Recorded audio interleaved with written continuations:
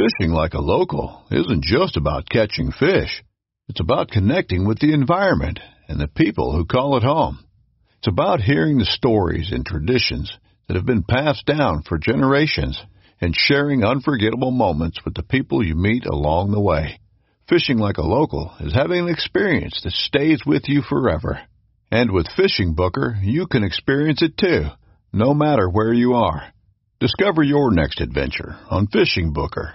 This upcoming concert season will be all about the boots, and Tecovas is your stop for the best in Western style. Tecovas has seasonal and limited edition offerings this spring and summer, including men's and women's boots, apparel, hats, bags, and more. All Tecovas boots are made by hand in a time-honored tradition with timeless styles that are always on trend. And Tecovas has first wear comfort with little to no break-in period. It's hard to find this level of comfort paired with this level of style.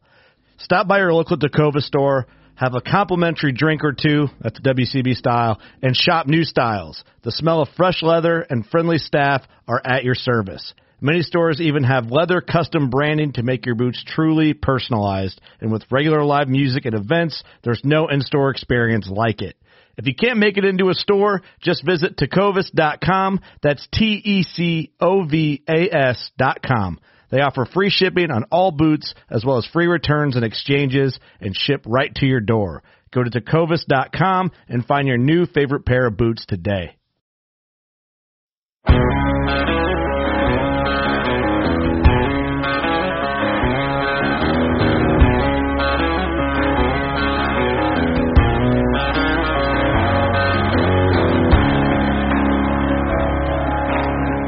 Welcome to the Habitat Podcast, the podcast for wildlife habitat management, hunting strategy, and land stewardship. And now, your host, Jared Van Hees. Welcome to the Habitat Podcast. I'm your host, Jared Van Hees, and welcome back. We are here to become better habitat managers. Thank you guys very much for tuning in once again. We have a great show for you here today. We have none other than Blake Mallory out of Michigan. Now, if you guys have been following along with Michigan Whitetail Pursuit in the past at all, as much as we've talked about them, you'll see Blake there a lot in the videos. He's a very successful hunter, outdoorsman, and we have him on tonight to discuss DIY hunting out of state on a budget. We get into different sorts of things. We talk about who Blake is, where he's from, his role with Michigan Whitetail Pursuit. We talk about our turkey hunts, and then we get into really the meat and potatoes of it, is the DIY hunting trips out of state. You know, which state to choose, which location inside that state, what habitat to look for when scouting, whether you're either on digital maps online or, boots on the ground. Tips and tricks he's learned, the type of people you want to bring on these trips with you versus not. We talk a bunch of good stuff about that. Then we also get into Blake's book. Blake has a book out called The Non-Resident Hunter. It's on Amazon. The subtitle here is How to Destination Deer Hunt on a Budget. Now, this is a nice, easy read, 140 pages or so, $10, $12 on Amazon. We're going to hook that up to the Habitat Podcast Amazon page as well, so you guys can find that. But just really excited to have Blake on here. Blake's a killer, a good Michigan hunter, part of our Michigan Whitetail Pursuit team, and it's just great discussion. I was fired up after we were done recording this. I'll tell you what. I mean, I went out the next morning and shot a turkey, so put it that way. It's a great episode, and we're excited to bring it to you guys here. Now, I want to thank Packer Max Cultipackers for their support in our podcast. They were our very first sponsor, guys. I'm talking 3+ years ago, 3.5 years ago. Lincoln and I had a discussion, and we started talking, and he was the very first sponsor and partner of our show, and he'll always be one. As far as I'm concerned, he's a great dude, great products, great Michigan-based company. But we're going to talk about his crimper. So his ATV roller crimper attachment that you attach to your Packer Max Heavy Duty HD model is out, guys. It's on the website. He has them in stock. So head on over to packermax.com. check it out. It's up there, the roller crimper attachment. Be sure to use your code if you buy a Packer Max, $25 off with the code HPC25. But I'm fired up about this crimper as well. I'm going to be grabbing my crimper next week, going over there and visit Lincoln and check this thing out and put this thing to use here in late May, early June. So this podcast will launch tomorrow morning, Thursday the 20th, and I hope to be crimping by early June. So check that out, guys. The first ATV Cultipacker attachment that is a roller crimper available in the market, cheapest that I've ever seen for a crimper, and it's available at PackerMax.com. So thank you, Lincoln, for your support, and I'm happy for you got this thing launched, man. This is great. I also want to thank our listeners.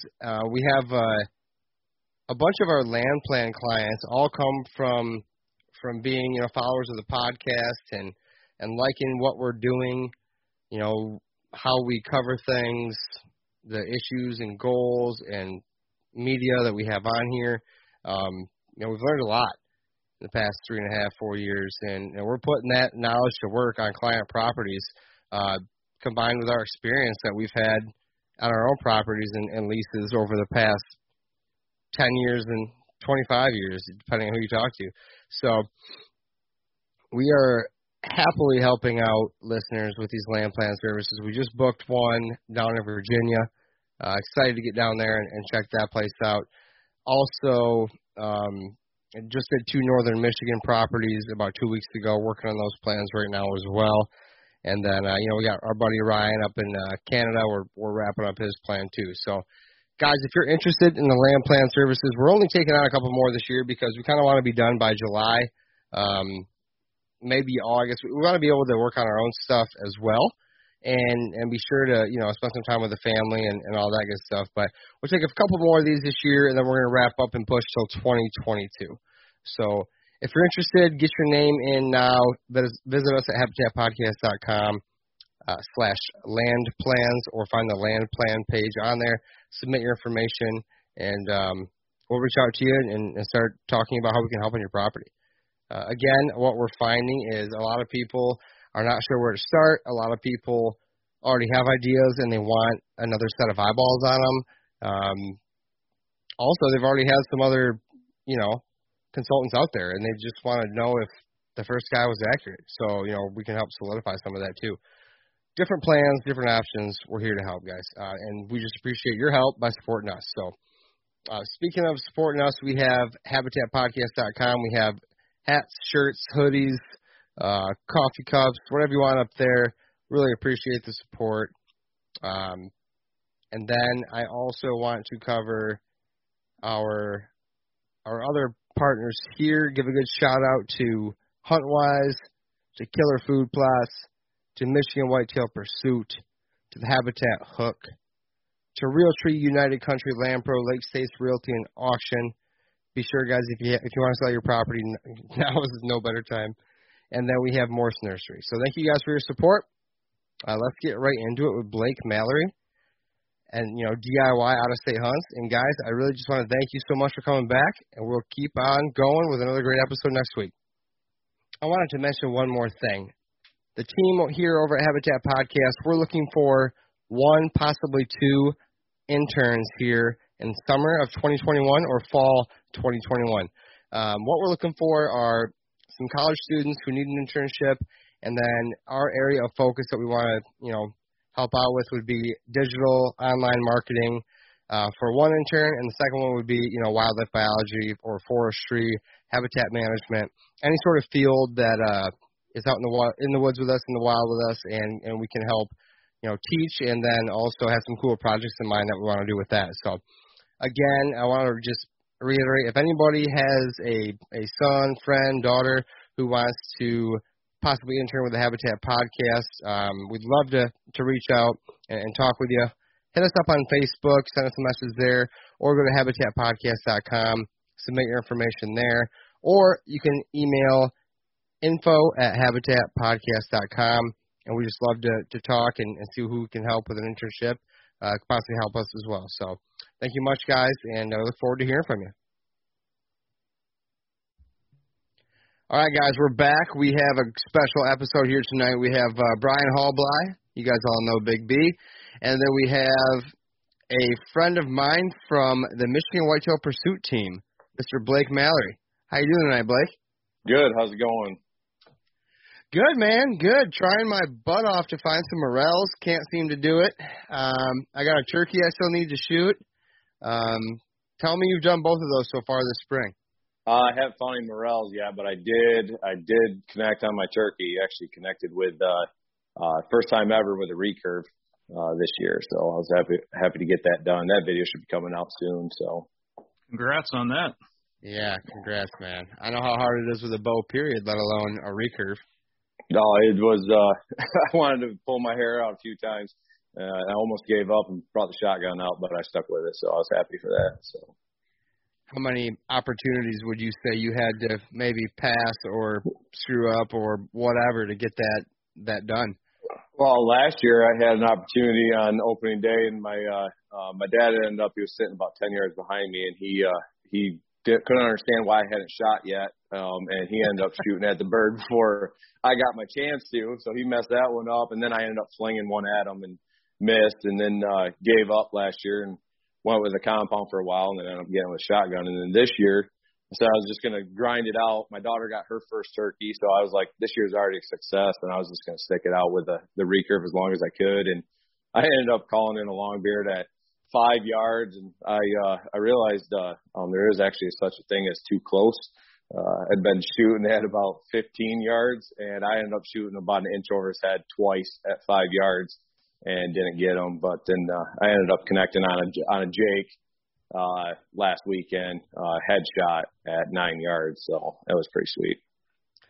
And that's all on footage for MWP, right? Yep. That one I'm working on editing that right now, so that'll be coming out here hopefully in about a week or two. Well done, man. Well done. Nice job. You do work hard, and you know, it seems like the opportunities present themselves, you know, as the harder you work. So before we get more into what you've done over the past few years, let's hear about who you are, where you're from, what you do for Michigan Whitetail Pursuit on that side of things, and get this background started. Yeah, I'm originally from Sparta, Michigan, just north of Grand Rapids, and just grew up kind of a farm kid in country, and went to Grand Valley State, graduated from Grand Valley with natural resource management.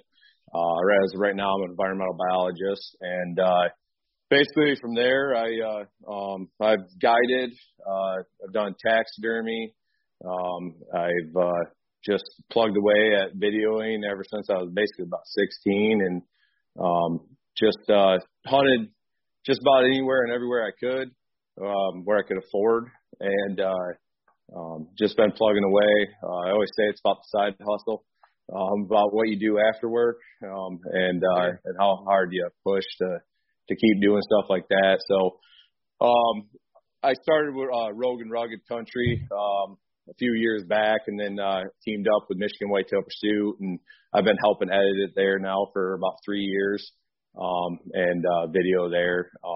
Kind of pushed us at Michigan Whitetail Pursuit to start On the Road series, to start videotaping, because most of my stuff that I do is my season is I kind of call it like what I do when I'm at home, and then the rest of the season I'm hunting everywhere else. Deer season is from September to February, depending on where you're hunting, and not just in the home state of Michigan. So, but now I live down in St. Joe County.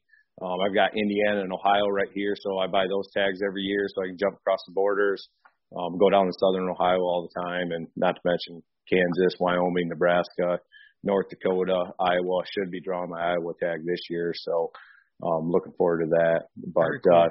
Yeah. That's awesome, and I agree about that side hustle thing for sure. We can Amen. relate. Now, you said you're an environmental biologist, is that correct? Yep. Tell me about that. What you do during your day to day, out in the woods, or maybe not. What are you up to? I work in aquatic biology. Invasive plant management is what I actually do. Dealing with a lot of, you got a lot of vegetation that is invasive to the waterways, and I'm dealing with that kind of stuff. Dealing with some state park stuff and, Phragmites and all those kind of invasives is what I do on a day-to-day. It does allow for me to have hunt season working in aquatics, so I love that aspect about it, and that's why you actually can see me I do a lot more video than just the average Joe, just because I kind of have that time, and that's one of the aspects I like about being in aquatics. So. I couldn't agree more. That's awesome. And, the Phragmites, that stuff's terrible. My in-laws live on Harson's Island, and that whole place is just overran with it. Maybe I have a question then for that. If you have some introduced to your back 40 somewhere, your pond or in your ditch along your road, you're starting to see it, what's the best way to, eliminate that right off the bat? It's chemical treat. Okay. You want to use aquatic approved, anything that you're using on it. And you want to do it in the fall. You don't want to cut it down. You want it to be established. And you want to treat it in the fall. It will senesce and take its nutrients down to its root system in the fall. So you want to do it before the first frost. And then, because when you get a huge patch of Phragmites, the whole thing's one organism, and so if you can target one end of it and try to control it the most, you can get it pretty good. Usually you can get about 90%, depending on the size of the stand in the first year, and then kind of clean it up the following year. But that winter, then you can go in, and after the frost turn brown and senesces, you can cut it down, burn it, do what you need to do in that aspect of it, and then see what you got for regrowth the next year. So I've seen that stuff. I've got hunt property where that stuff it's been crazy and taken over, and it'll run cattails right out of an area, and it becomes a monoculture really quickly. Yeah, it's absolutely terrible, and I see a lot of the Native Americans who are on the Canadian side over there burn it big time. I'm talking, hundreds and thousands of acres at a time. It's pretty crazy. That stuff burns hot too. Does it really? Yeah, I mean it's crazy. You'll slice your waders right open duck hunting. I mean, cut your hand or your boot open. Yeah. It's nuts. Do the wildlife use it much? I mean, any idea on that? I found sheds in frag stands, and I mean, yeah, if you listen to some other guys, on YouTube and stuff, they'll talk about hunting frag stands and cattail stands and stuff like that, but. I mean, the stuff can grow 15 foot tall and overtake stuff, but it's, deer are obviously edge species, so it can create a new edge, but it can also, start killing trees and start killing some of the other aspects that you want in your area. Because it does grow in more moist areas, but you can see it. I mean, you can see it growing down the ditch to the side of the highway where it's not that wet most of the time. So that's why, you see those signs that say, don't pick this down the side of the highway, and then you see a car pulled over, cut down a bunch of it to take home with the seed heads, and then it starts spreading. So, jeez, yeah, no, it's insane. I saw it. Yeah, I mean it's everywhere around. Not quite as bad as Autumn Olive, at least as much as I see along the highway. But yeah, I mean I was up north in Cadillac this last weekend, saw it up there. So you see it down here. It's crazy. Yeah.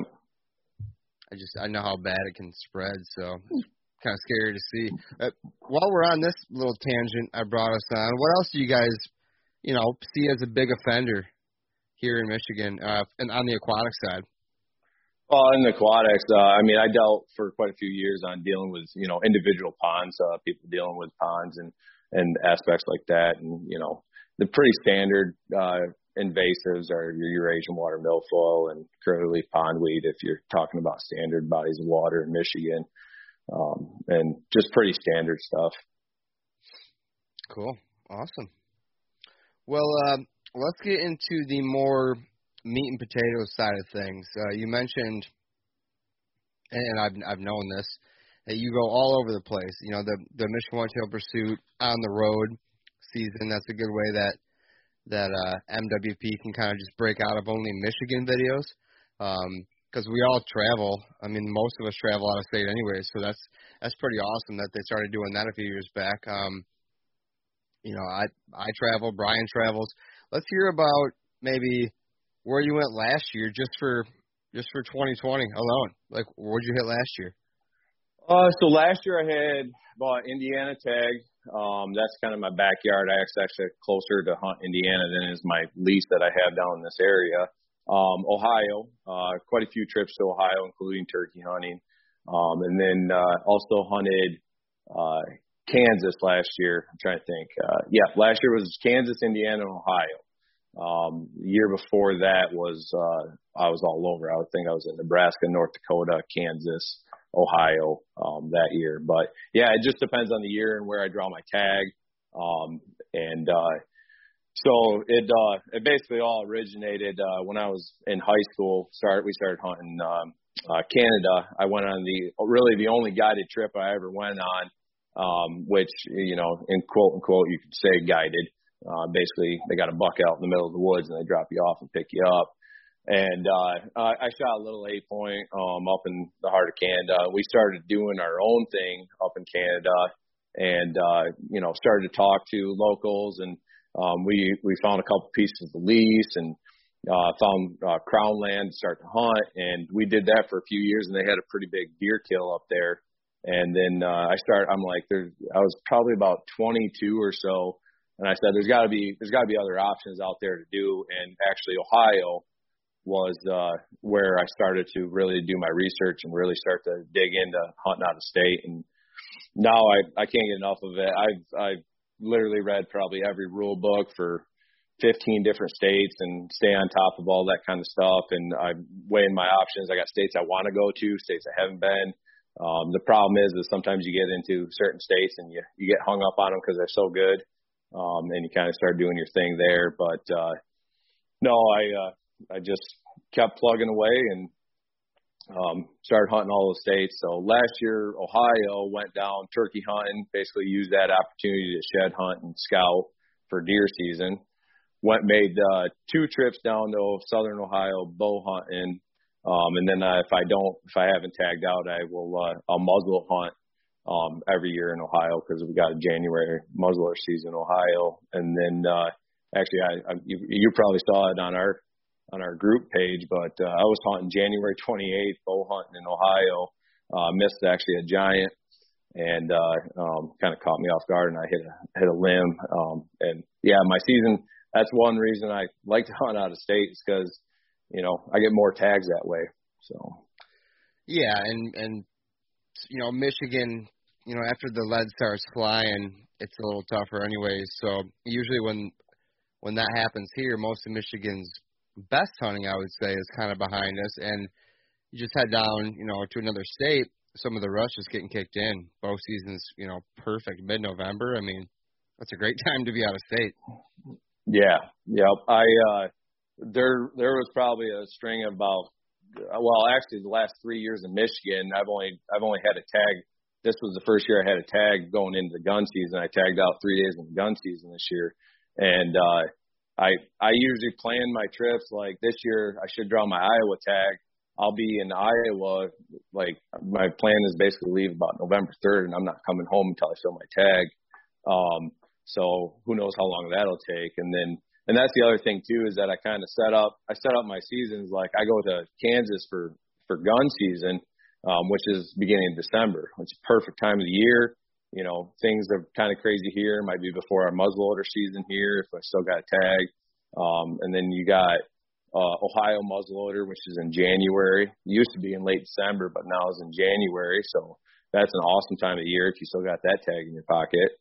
And so it just sets up from a couple years back, went North Dakota early.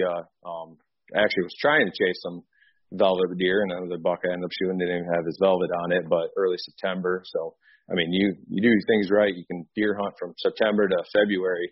Ohio's season, I believe, goes in the first week of February for archery. So. Yeah, I'm in the same boat, but I'm a few years behind you. I got 2 points for Iowa. I've been building those the last couple of years, and it sounds like you rattled off just about everywhere us whitetail hunters want to go. Is that kind of outlook, trying to stick with the better states, or do you have some secondary reasons for picking, Kansas, Iowa, Ohio? You threw Indiana in there, which I think is kind of a sleeper state. They've got some nice bucks there, but is that kind of your thought process? Yeah, and that's, Indiana is a lot because it's in my backyard here, and so I've been scouting it. I've actually found, almost 24 sheds out there, shed hunting it, and last year I ran cameras, and but my motivation between picking the state is, one, obviously I'm going to look at, the better states to go and hunt. This will be my second trip to Iowa, hopefully if I draw this year, but I agree. I think Indiana is a huge sleeper state. I think Oklahoma is one of those states that is way overlooked and has a lot of capability and possibilities out there, which I haven't gone to, but I've done a lot of research on it, and that's one of the states in the future that I want to get to. Missouri, I have not been to. I've actually had a couple things in plan to go. Kentucky is one that I really want to hit. Tennessee. Those are kind of the things I've told my wife, joked my wife about this. I want to hunt or fish in all 50 states, something. But my drive is whitetail deer hunting, or when I'm in Nebraska, it's an either or. I shot a mule deer with my bow out in Nebraska. So, but deer hunting is kind of my, like everybody tries to get me into bear hunting or elk hunting. And I know I'll love elk hunting when I get into it. And the plan is for next year to possibly go to Colorado, but I haven't done that. I've been sticking with whitetail deer hunting and mule deer hunting, and that's kind of my forte.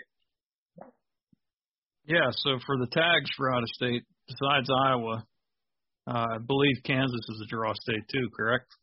Yeah. Yep. Everywhere, I should say, the whole state is. The whole state is. There's some areas that you can. And that's where, doing your research comes into play. You can figure out those areas that, you can draw almost every year. It's not a guarantee. I know a guy who drew for 5 years straight and then didn't draw, and it was blown away that he didn't draw, and all of a sudden was scrambling. But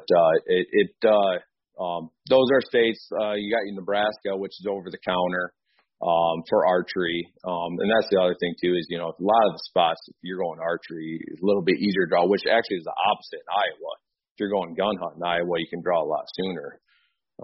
But yeah, that all comes into play with what when I go look at things, whether it's over the counter. I got points in everywhere. I don't know if some areas I'll cash them in or not, but that's for about a week I sit behind the computer and figure out where to put points in, and I've got Kentucky elk points or applying for that, $10 a year or whatever for the bull, and just stuff like that, and keep plugging away, and all the things kind of come into play. But part of what I talk about in my book is talking about things like basically I already know what I'm going to basically do in 2022, and it's only 2021, and I haven't even put in for my Iowa point yet.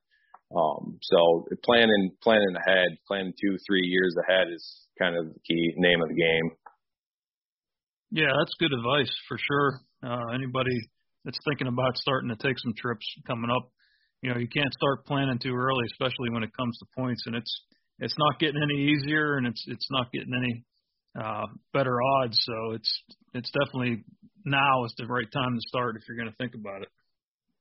Yeah, Kansas has already come and gone for application right now, and Iowa's just starting, which I really don't want to tell too many people about. But yeah, that's the hard thing is trying to figure all that all out and figure out where you want to go and get in the game plan. Not everywhere is over the counter. Not everywhere is same archery season, same gun season as your home state. The ins and outs between the rule book is just insane. And then the other thing is just trying to decide what season you're going to go. If you're going archery, obviously you got a lot more opportunity on length of season usually, but then it all comes into play in how you're going to hunt, what kind of food sources you're looking at, bedding areas, all that kind of comes into play. Are crops cut, crop standing? Because when I go and do this stuff, 80-90% of the time I'm on public land. Every once in a while, like in Nebraska, I got a friend of the family that he's got 300 acres in Nebraska, which 300 acres in Nebraska is, like having a nice 80-acre, 40-acre piece in Michigan. Right. It's not that big. So we venture out and we do a lot of public land hunting when we're out there. But that's the other thing I talk about too is, it's always talking to people. Last time I was in Iowa, I hit a deer on public. It ran onto private, which in Iowa you can actually leave your weapon behind and track a wounded deer without getting permission. Well, I'm from Michigan. That's not legal here. And to me, it just didn't seem right. So I ended up tracking down the homeowner and ran into another guy while I was trying to track down the homeowner. And the guy's like, you don't have to do that. And I said, yeah, I know, but it feels like the right thing to do. It's what I want somebody else to do if they were coming on my property. And he goes, you seem like a good guy. I've got 150 acres. You can come hunt in Iowa whenever you want. So, I mean, just talking, it blew me away because it never happened that way. But now I've had it happen in Kansas. I've got a guy who let us hunt in like an extra 200 acres, and he knows everybody in the town where we're hunting. And he said he can get us more access to some private areas. And even though we've had some great success out in Weha, out in Kansas, all those things to have in your back pocket is key. I mean, it just gives you more diversity to jump around and hunt different things. So.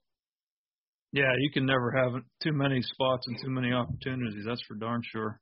No, never. And, I like your approach about seeking out the landowner, even if you didn't have to legally. That's when we get into the what's legal and what's the right thing to do. They're not always the same, and kudos to you for taking that higher road on that.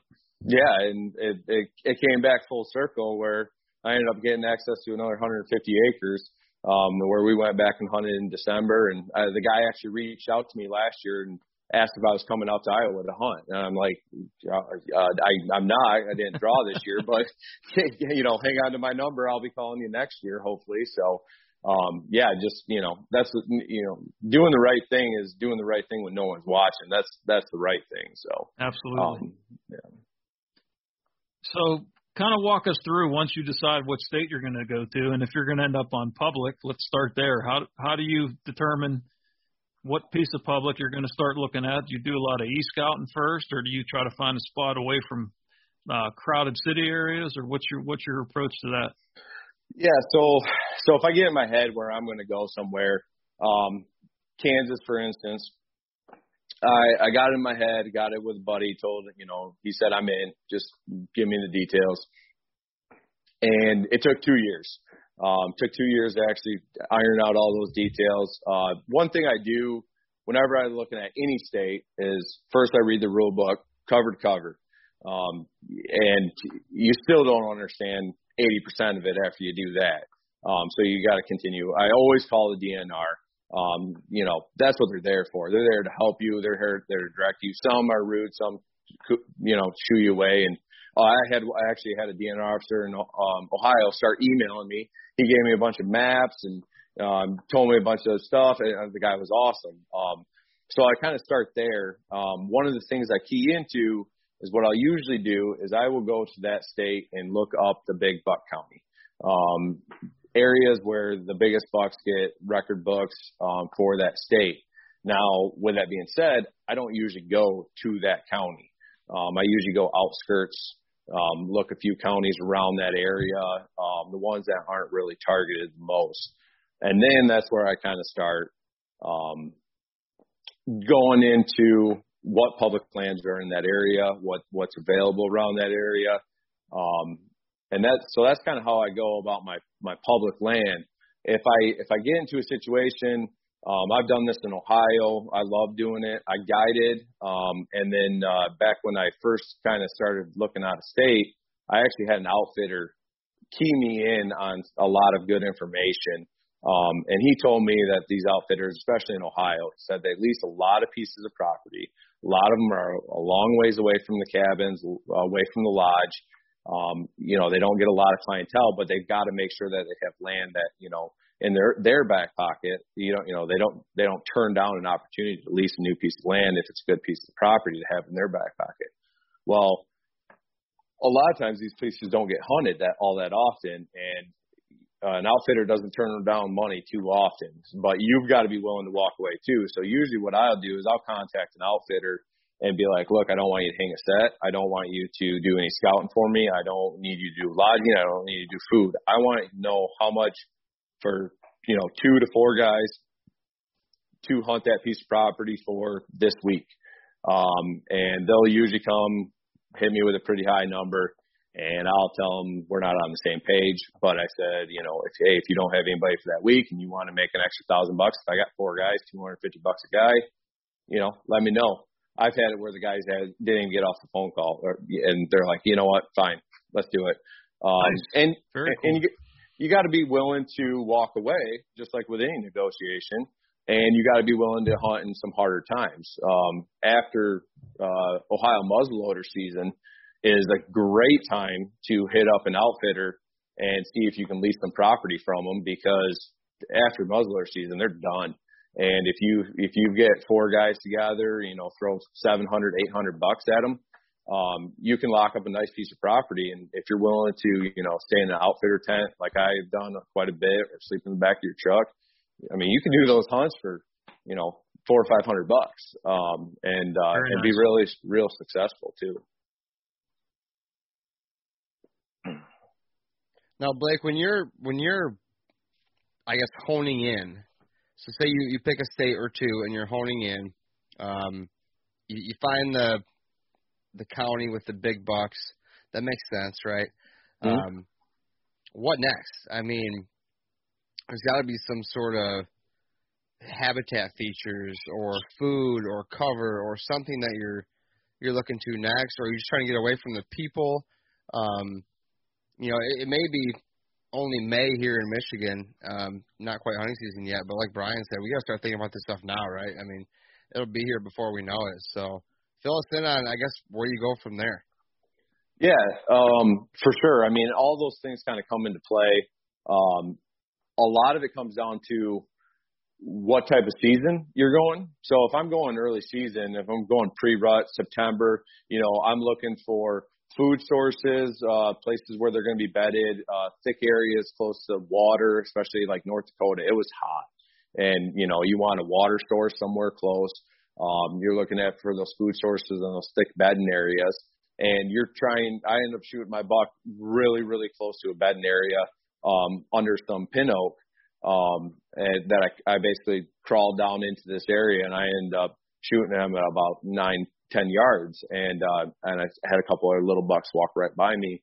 But that was all about, keying in on that. And that was a hunt that basically I didn't really key into the habitat before I left. I did obviously some aerial, Onyx, searching online and looking at that. But that was more when I get there. And that's one thing I do talk about quite a bit is you go on a week hunt or a 5-day hunt. It's so easy just to run out into the woods, throw your stand up, and you want to be hunting immediately. And you lose out on so much without taking that step back on that first day, taking a breath, really keying in, and being flexible throughout your whole hunt. Because if you get locked in to one idea, one set, you're going to fail. You're going to fail more times than not. And there's so many times where I go on a hunt and I've got in my head, this is how I'm going to hunt, and it's completely different when I get out there. And if I didn't adapt, I wouldn't have succeeded. Actually, Kansas last year was a great example. I'd been successful. I shot a 160 and a 140, and my buddy shot a 170 frame, ended up scoring in the 150s because it had both his brow tines busted and another tine busted. So we had great success in Kansas. We went out there last year, COVID, everybody was hunting. We were in areas that we had never seen anybody the years before, and there was 2-3 vehicles in all these spots. It was just overwhelming, and we had to adapt. I ended up driving an hour and a half from where we were staying, and where I killed my deer on the last day, it's got over 40 inches of mass, and I was a miracle, but I busted for 7 straight days, and there wasn't a tree in the area. I mean, there wasn't a tree for 5 miles, and we completely had to adapt to what we were doing, and we had to get to an area where there was no one else. So looking for, that was kind of what we keyed in on. It was all these other people were hunting these river bottoms, and it was getting overwhelmed, and so they were hunting that tree. We started looking for CRP fields, things next to cut cornfields on the Weehaw, just things that everybody was overlooking, and that's just kind of my main advice is always be flexible when you go on those hunting trips. No, very good advice. I think you see a river bottom in Kansas, most guys are gonna jump right down there, at least check it out. And with COVID, I can't imagine how busy it was. I believe that all day. You're the second person I heard. I listened to Jared Scheffler talk about Kansas as well, and he said the exact same thing you just did, so that makes sense to me. What about states like Ohio? When you're in Ohio, what are you doing? What are you doing there? Because the hills there keep some people from going certain places too. So how's that work down there?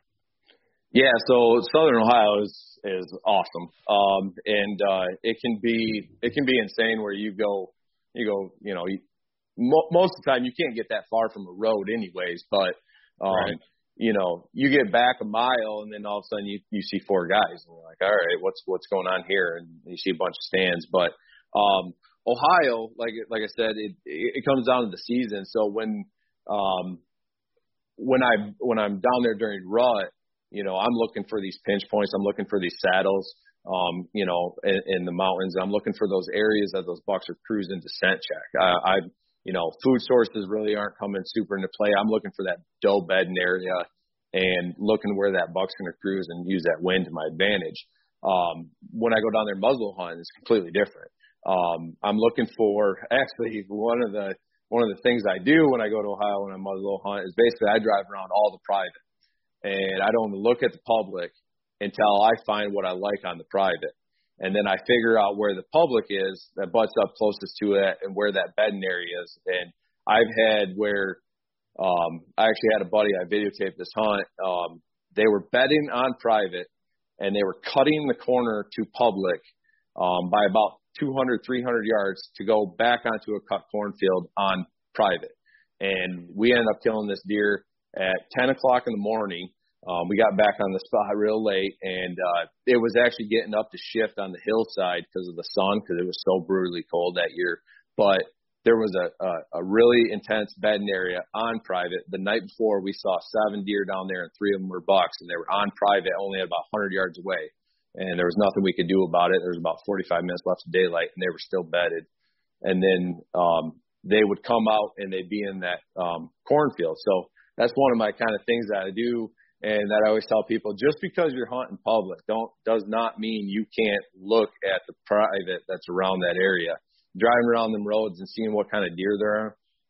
That's actually how I end up killing. I killed a 6x6 12-point buck in Ohio with my bow. And I drove around for 2 hours looking at private, and there was a draw on a cut cornfield that the combine was still parked in, so they just cut it. And it funneled right up through a draw onto the public, and me and my buddy went there. He had 2 opportunities at 2 different bucks. I let him shoot first, and then he botched the first one. I ended up killing a 6x6 at like 11 o'clock in the afternoon, and then the next day he actually missed another one too. But it was a buck cruising area on that scent check and that doe bedding area off that food source. So it all comes down into looking for what habitat is going to fit your season that you're hunting, because pre-rut and rut and post-rut are all completely different in what you're actually keying in on. No, yeah, that makes perfect sense, and I was just gonna get to that, but you just nailed it. So early season, even really no matter where you're at, you're looking for attractive food sources. That's what you said, right? Is there anything else early season that habitat-wise you'd focus on? Maybe water as well. Kind of obvious, I guess, if it's hot.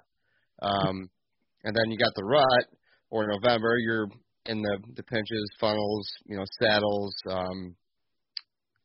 just terrain features that funnel the deer down. That makes sense. Is there any sort of stem density that you're looking for in terms of thickets, cover, when you're out of state like this? I know Michigan, we have to find the thickest stuff possible and hunt in and around it. At least that's what I try to do. What about when you're in some of these other states? Are you seeing a commonality there, or what are you seeing? Yeah, actually, Ohio, the first time I ever went down there, it touches Michigan, but it's still such a different aspect. The first time I went down to Ohio, I was hunting at least a Boy Scout property to hunt for a week, and you get in there and you'd have wide open, old growth going on, and you see a few deer cutting through or whatnot, but on those outskirts you see that undergrowth, that really dense, thick, gnarly undergrowth. And if you got on those heavy trails and that's where we ended up. My dad and I both shot a really nice buck that year, and it was on those edges of that, looking for that thick cover. And I took that key to anytime I go down there and hunt public as well. Hunting last January, I think it was January 28th last year when I missed that big buck on public in Ohio. I got into the thickest. I knew there was a thick bedding area from old scouting in this area, and there was their DNR plants a lot of food sources, a lot of cover crops and stuff for the winter down there. And I got right on the edge of some of the thickest stuff, and I just slid in with the wind in my favor and sat off of that. I was just happy to be out because it was end of January, and I was stunned that the only deer I came out was about 125, 130 inch buck that came out. And what he was is he was bedding right there. He was waiting about 5 minutes till dark, and he was going to come out and he was going to feed there. So looking for that thick cover and that stem density, yeah, absolutely, plays a big role. Now you get out into, Nebraska and Kansas and parts of Wyoming. I mean, that doesn't mean much. You're looking for, cuts and draws and stuff. True. Okay. No, that's awesome. More great advice. And then, like you said, the late season, sticking with the stem density, are you finding, again, food becomes important then, right? What would you say you're focusing on in January? I mean, that's got to be some tough hunting. In terms of habitat, where are you at? Yeah, so like if you're talking food sources, obviously you got to cut cornfields. That guy who gave me property, let me hunt his property in Iowa. We went back in December. So this year I'm supposed to draw my Iowa tag, but it's a redemption year for me. I hunted Iowa, and I missed quite a few opportunities. Not too proud of, but it was the most amazing hunt I've ever done. I can't wait to get back, but. That guy had a cut cornfield. They said their combine broke. They had to use old equipment, and it looked like somebody had walked around with shell corn over about 80-acre cut cornfield, and there was 60 to 90 deer in the field every single night, and that was actually really hard to hunt with wind and two guys. It was really tough, but the one thing is you get down in some of those spots in like southern Ohio and stuff. You don't have a lot of those food crops in those hills and stuff. So you're looking at browse. You're looking at the clear cuts where you've got that low browse, and you walk around and you can tell if there's a lot of deer in that area or not just by looking at that browse, and if they're nipped. If you had a good acorn season, there still could be possible acorns on the ground in certain areas. You got North Dakota. We keyed in on the oaks out there. And I'm pretty sure they're pin oaks. I don't even know. I'm from Michigan. I don't know really. But I just keyed in, and I literally walked up on two does just crunching away about midday in a shadowy spot right off the bedding area. And that's kind of what keyed me in out there, was just that food source. So that's what I mean is, early season to late season, you got that big shift on it, and take advantage of any of those public pieces. Indiana's really good at what kind of crops they plant around, especially in certain areas. Their DNR it's pretty impressive actually. Ohio's pretty good. You get down to southern Ohio, there's not as many of those crops on that public land, but northern Ohio there's quite a few. So when you're going to these different places out of state, are you kind of taking the properties as they are and what they give you, or are you using any other tactics? I know some states you can bait in, a lot of places you can't on public land. Stuff like mock scrapes or trying to come up with any type of way to swing the property in your favor, or you just take it as is? Obviously I'm going to use any tactic that is available to me. I don't really know. I don't think there's any property or public land that I've gone to that we could bait. Iowa, I didn't hunt Iowa without a buck decoy the entire time I was there, which was just amazing. So I'm using that kind of tactic out there, rattling, grunting, all that kind of stuff. Kansas is more run and gun. I have not archery hunted Kansas. I've only gun hunted it because of the timing of the year, with it being December, how it fits in so nicely with my seasons. So that's more of a run and gun. But the one thing that we shifted there was we were basically just putting miles on every single day, 15 to 20 miles every single day. Whereas last year, if you did that, you ran into 80 hunters throughout a day. And so we ended up kind of hunkering in and it was pretty amazing hunting grasslands where you're like, there's no deer here. And then all of a sudden you see 30 deer in a night. It blows you away. But just basically using those type of tactics. Ohio, even when I do get at least some of those public lands, because you can bait in Ohio. The only time I've actually baited is a couple, like one muzzleloader season. We did a little bit of it, and we actually didn't have much success on it. But I'm not opposed to using any tactic that I can, as long as it's legal and what I'm doing. But most public land, it doesn't really cross me much, because most of the time I always have public land in my back pocket. So I'm always using those type of tactics on, just keying in on the deer. And it just goes back to not locking in. If you're sitting in the spot, like Canada is different. You go to Canada, you can sit for 2 days. You can be in the spot and not see a deer, but you are in the spot you need to be. But if you go to Ohio and you don't see deer for 2 days, you're not in the right spot. You need to get moving. You need to do something different. So it just all kind of depends on where you're at. Yeah, that makes a lot of sense. Just some more tips and tricks there for the decoy that you mentioned. How are you employing that, and what times of year are you using the decoy? We haven't touched on that much at all. Yeah. So I always say that in Iowa, deer actually act how deer are supposed to act, whereas everywhere else you hunt pressured deer, which is crazy because we still hunt public land out there. And basically, if I had to hike way back in, I was using Montana decoy, throw in the backpack, pop it up when I got out there. And I've hunted with decoy and stuff, but I never had interactions. I never had a spike come in, lay his ears back, rustle up his hair on the back of his neck, and knock my Montana decoy right off its stakes. I've had those at 15 yards, and had a 4-point mount, one of our normal decoys, and knock the legs right off of it. And, you get the bigger bucks to come in there and circle it. And, of course, you're looking to get them in with an arrow before they get to the decoy. But that type of action, you're just looking to get that deer's attention. I hit a really nice buck, and that's why I talked about redemption for Iowa this year. I hit a really nice buck, came in at about 11 o'clock to my decoy off of a private piece. And this is the guy one of the guys that I talked to that I hit the deer and it ran on. And I hit this buck in the leg. I hit him just a little bit far forward and had a blood trail. Trailed him for quite a ways. I was just about ready to give up and ended up finding him in his bed and put a stalk on him.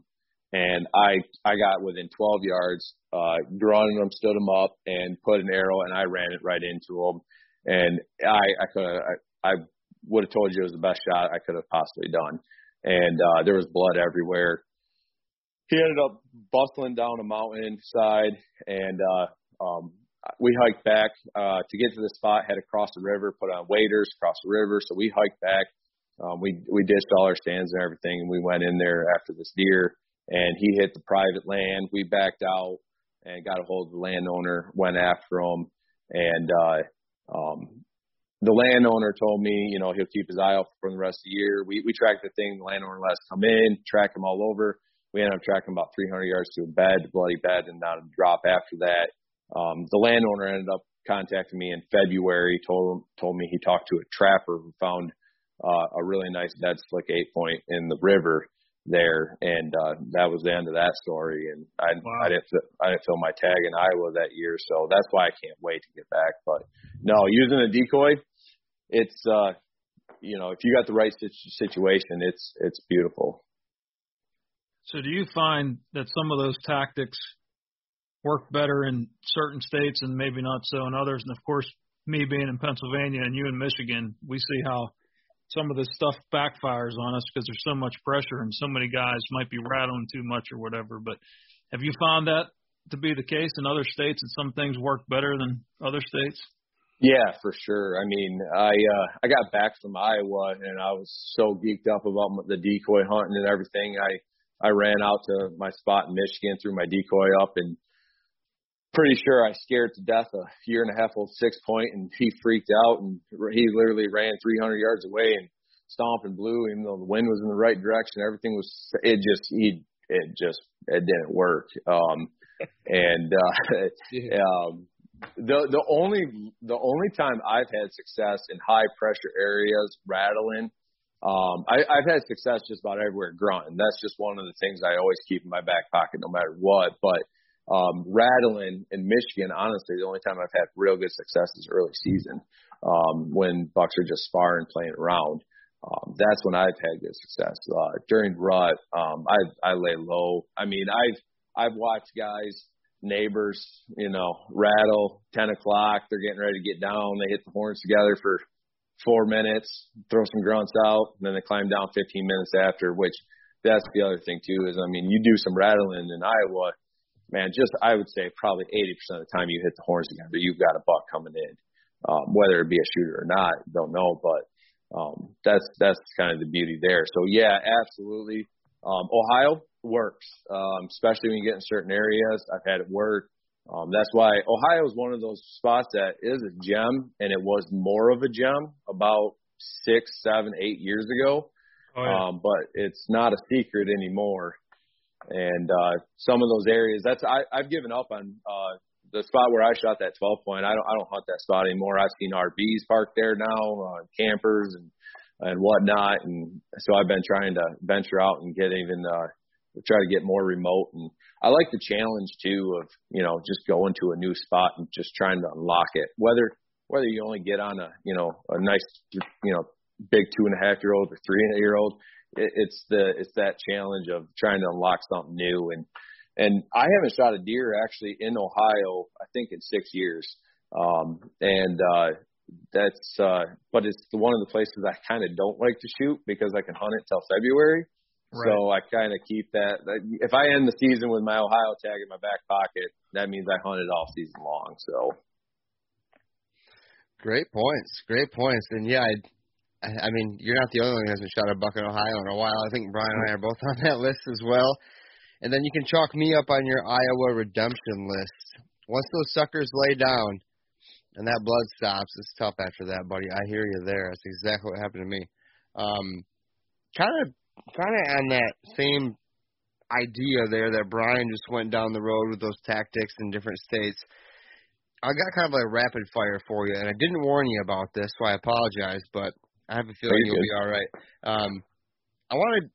I'm thinking your go-to spot in terms of habitat or terrain in your top 5 states, say. So, if you want to hit maybe Iowa, Ohio, Michigan, Indiana, or and another one, Nebraska, or wherever.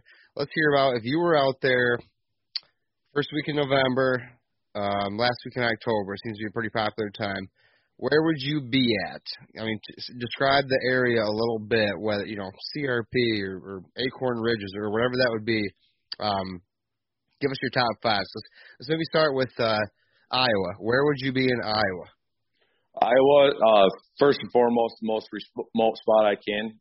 Deer population out there is insane, so you're gonna find good bucks anywhere. But then once I get to that remote area, I'm looking for that bedding area. I'm looking for that bedding area on top of a mountain, those side hills where those does are bedded. That's where you're gonna kill. That's where I'm gonna run into those bucks midday cruising. As much as you love hunting, early mornings and, late evenings, man, 10, 11, 12, 1 o'clock, that's where you're going to kill that big buck cruising. And so Iowa, that's where I'm looking. I'm looking for those no bedding areas up high, remote areas, getting way back in away from anybody else hunting. Okay, and this might backfire on me. Is Ohio the same thing? It sounds very similar to what I would do in Ohio. Yeah, it is. More so, same thing basically. I mean, a lot of the area that I'm hunting in Iowa, a lot of people think, cut cornfields and sure. But the area I'm hunting a lot more mountainous area, and it's a lot like Southern Ohio. So a lot of those tactics transfer over, which deer population is a lot better in Iowa than it is in Southern Ohio. So I'm looking for those same tactics. When I'm hunting that late October, early November, I'm looking for those cruising spots, and that's what I'm really going to key in on. Okay, how about like Nebraska? Where are you going to be in Nebraska? What type of habitat are you going to be sitting in? River bottoms, secluded pines or cedars. Any type of dense CRP fields. A lot of those, you got to dodge pheasant hunters when you get out there, depending on the time of year you're out there. So those secluded areas that are overlooked by anybody else that's got a string and bow or arrow in their quiver, and those guys are hanging stands and hunting those river bottoms really hard. But if you find one of those river bottoms that's not getting hit hard, there's bucks cruising, there's the bucks pushing does in that time of the year. But with that being said, too, you find some of them CRP fields, it's amazing what kind of cut and draws you can find. It looks like it's flat and there's nothing there, but you get back there and there's 15-foot cuts and draws back in these CRP fields, and they're bedding along the edges of it, and you can crawl back in there, get set up, and you can just watch deer all day long. Nice. So you're saying like there's like a ditch or a drainage or something in the middle of a CRP field. No trees per se, but maybe there are some. But you're saying just the terrain enough can hide you up on top while you watch what works in and out of those. Yeah, and doing your e-scouting, looking at Onyx. I mean, I spent hours doing that. I'm looking at that topo and looking for that, and a lot of times that cut and that draw doesn't even show up on those topos because it's so minuscule. But you can see, if you look at that aerial and dissect that, you can see something's going on in certain areas, and you can drive by the road and there can be a giant laying down in that ditch, and you have no idea because you can't even tell that dip's there unless you get out and walk it. Some of the best areas in Kansas is because we're like, this looks terrible. All right, let's spend a half hour here and walk it, and we end up running in some really nice bucks because there's those spots that nobody looks at. So that topography is really key to look at when you're hunting those flat, wide open areas. Awesome. And how about, let's wrap it up with Michigan, or a state like Michigan with heavy pressure, whether it's New York, PA. Like, where are you going for prime time, end of October, early November here in Michigan? I know Southern Michigan, you're probably a little like me. You got some flatter ground, some woodlots, some cornfields. Where are you setting up? A lot of it, well, I mean, like my lease, I've only got, I talk about I got a lease in Southern Michigan, and, everybody's like, oh, you got tons of bucks to chase and whatnot. I've got 35 acres of woodlot. I mean, it's nothing crazy.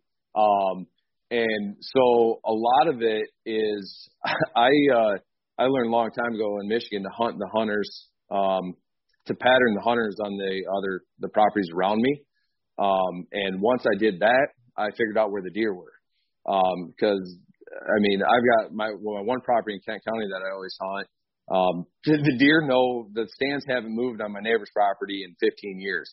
The deer know where they are, and I watch them come in, scent check that stand on my property. And if the guy's hunting, I know where they're going. And, in the last 2 years last 3 years in Michigan, last year, my 2 bucks I killed in Michigan, I hung the stand 4 days before I killed them. I love going in September and hanging my sets and getting things set up, but those are never permanent. They, those I bump and move and nonstop. And I killed both my bucks last year, hung a set and killed the bucks out of them 4 days later. No, hey, well done, man. I'm impressed. I've obviously seen the videos. We're both on the MWP team here, but yeah, you get after it, and way to handle that rapid fire questionnaire there. That worked out well. So nice work on that, Blake. Now we got one question that we like to ask everybody.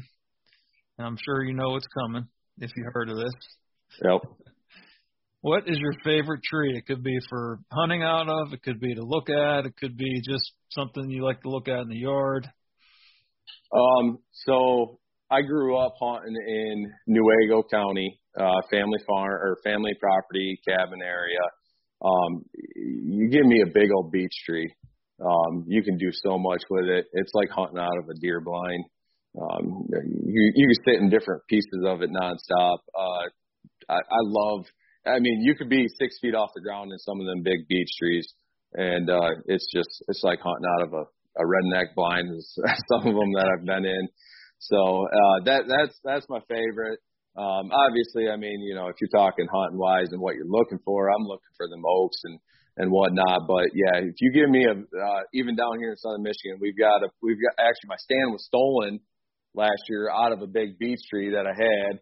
I ended up tracking it back down, but you give me a big beech tree, I can put up a set in there and feel like I can, you can do jumping jacks up in that thing and not get picked off by a deer. I love them. Yeah, great answer. I think Chad last week, Brian from Exodus, he also had a beech tree, but it was a different version. It was more of a lone beech tree on a bench in southern Ohio, an attractive scrape tree type. So that's super interesting. And I think all the cover there. I want to hear about how you tracked your stand back down. So that's actually on the lease, and I went in with my daughter. We actually posted a video of prep last year with me and my daughter. I let her run the camera. She's really good behind it, and we went in. We hung the set. We hiked all the way back because, like I said, it's only 35 acres. We got to go through this 200-acre cornfield, get all the way in the back. It was hot. We hung the stand, got it all set up, hung a couple cameras around the surrounding areas. Waited about 3 weeks, slid back in there. My stand was gone. And it was brand new stand and everything. Well, the neighbor, which there's a 2-track that somewhat separates the property lines, which the 2-track is on our property. I mean, there's a fence post, everything. It's on our property, but the people who have been hunting next to us really hadn't seen anybody else, and they were driving down that 2-track, just assumed it was on their property and yanked it. Well, we ended up making a few phone calls, tracked it down, did get it back. They were really cool about it. We ended up talking later in the year with Wounded Deer. They hit one and came onto ours. We hit one, ran on theirs. So it ended up in the long run, opened up conversation, talking to your neighbors, being on the same page, doing the right thing, which, I've never honestly ever touched anything of anybody's out in the woods. The only time, even when it's on my property, I've taken it down and put it at the base of the tree and put a note on them for them to call me. I've never taken anybody's stand ever, not once.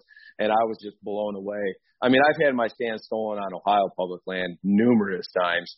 But yeah, to have it stolen off my own lease, I was pretty blown away, but happy to track it back down. No, that's awesome, and kind of rings true to a message we've said a lot in the past is get a hold of your neighbors, have that open line of communication.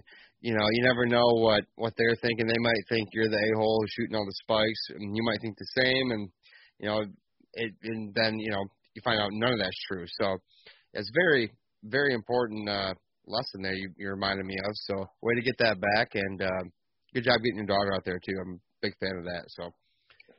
Now, Blake, I wanted to give you a chance here. You wrote a book, my man. You wrote a book. Good for you. It's on Amazon. Let's hear about the book and how people can find it. And, yeah, man, tell us about it. Plug it.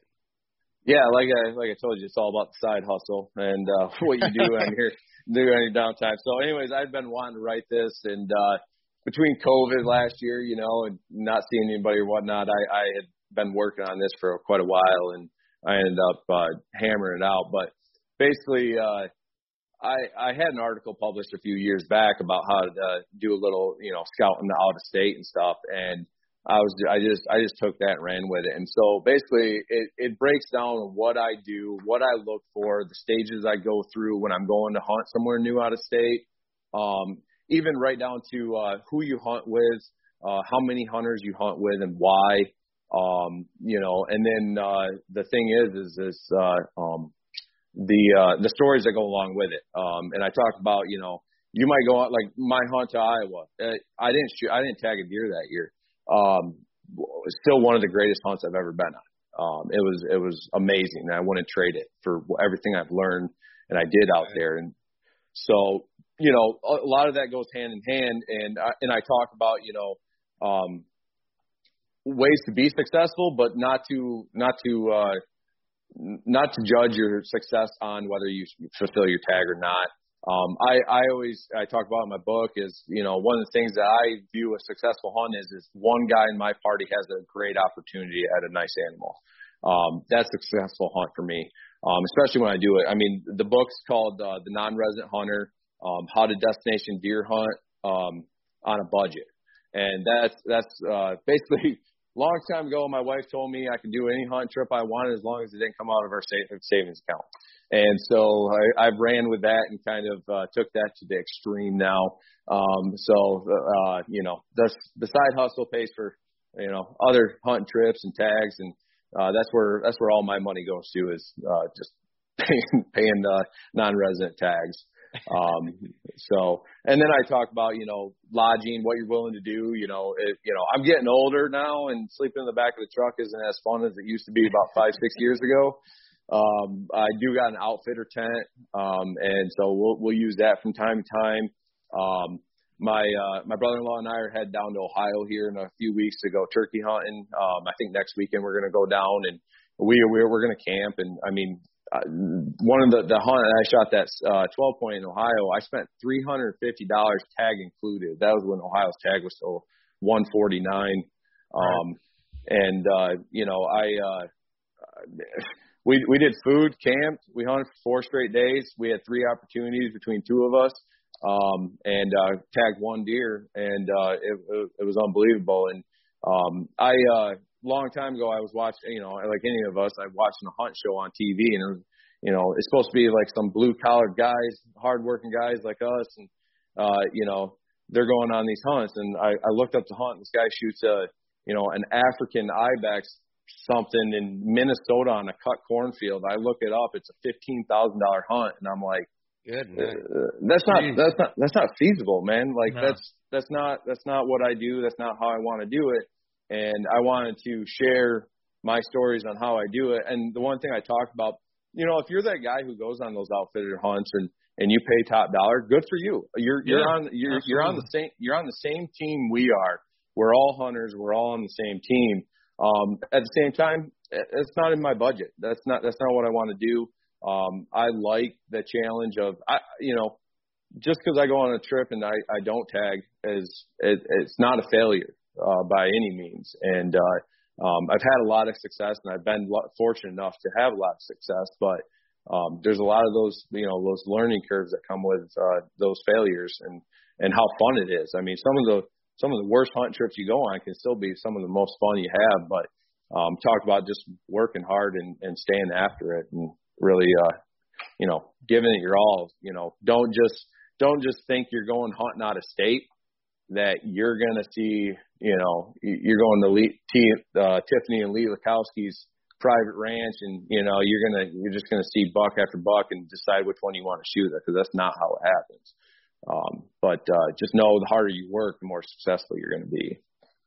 Yeah, no, dude, you hit the nail on the head there, and I appreciate that. I think for $12.99 paperback or $5.99 Kindle, that's affordable too. Awesome. I'm proud of you for doing that. That's very cool. And I'll put the link to this book in the show notes of this episode, guys. So if you're listening to this podcast right now, all you have to do is scroll down and hit the Amazon link and take you right there. So I appreciate that. Of course, man. Of course. That's what we're here for. And thank you for coming on. Great episode. Honestly, very impressed. So Appreciate you hopping on here last minute like this, and dude, No, love to have you on here again. Really do appreciate it. So thanks a lot, Blake. Yeah, anytime, guys. Like I said, sometimes you got to make me shut up talking deer hunting, and I could go for days. So no problem at all, anytime. And hopefully, Jared, you can tag a turkey so I can edit your hunt here before too long. All right, that's the kick in the ass I needed right there, buddy. All right. Yeah, I'm actually going to try to slide out tomorrow, and probably Saturday too, a little bit in the morning. But tomorrow, I'm thinking of trying a little midday action. Depending on, we got some rain coming in early afternoon, so if I can make that happen, buddy. It's been good the last few years, so I'm not going to give up yet. That's for darn sure. The turkey season it's been weird. The weather has just played havoc, but I'm telling you, the most action I've had all year has been between 8 o'clock and 10 o'clock when them times are starting to break off those hens. So I like that idea. Because I feel like before that, you're hit or miss. You're either on them or you're off them. And early season, I feel like you're off them. Brian, we talked about this last week on the podcast. Yep. So, yeah, trying to get out there a little bit later and seeing what happens. I know I'm in the spot just about if I can bring them in. So, Blake, I'll make it happen for you, buddy. I got a month left to do this about. I'll make it happen for you. Sounds good, man. Looking forward to it. Thank you so much, listeners, for coming and listening once again to the Habitat Podcast. We really appreciate it. If you could, please do us a favor, leave us a 5-star review on iTunes or wherever you listen to this podcast. If you type out something nice, I will send you a free Habitat Podcast decal. If you haven't been to our website, habitatpodcast.com, we have our Habitat Property Consultation Services on there under the Land Plan tab. Check out our HP Land Plans there. We also have hats, T-shirts, and decals up at habitatpodcast.com. Of course, all of our podcast episodes. And then we have a new Habitat Podcast journal where you can learn about deer anatomy and some cool thoughts, more of a blog post from us every now and then. We'd really love it if you went over to our Instagram, Facebook, and YouTube, found the Habitat Podcast, and please subscribe. That really helps us. And thank you very much to our sponsors. We have Michigan Whitetail Pursuit, Packer Max Cultipackers, Huntwise, Killer Food Plots, the Habitat Hook, Realtree United Country Land Pro, Lake States Realty and Auction, and Morse Nursery. Thank you so much, guys, for tuning in once again. Get back with us soon. We're going to have another great episode for you as we become better habitat managers.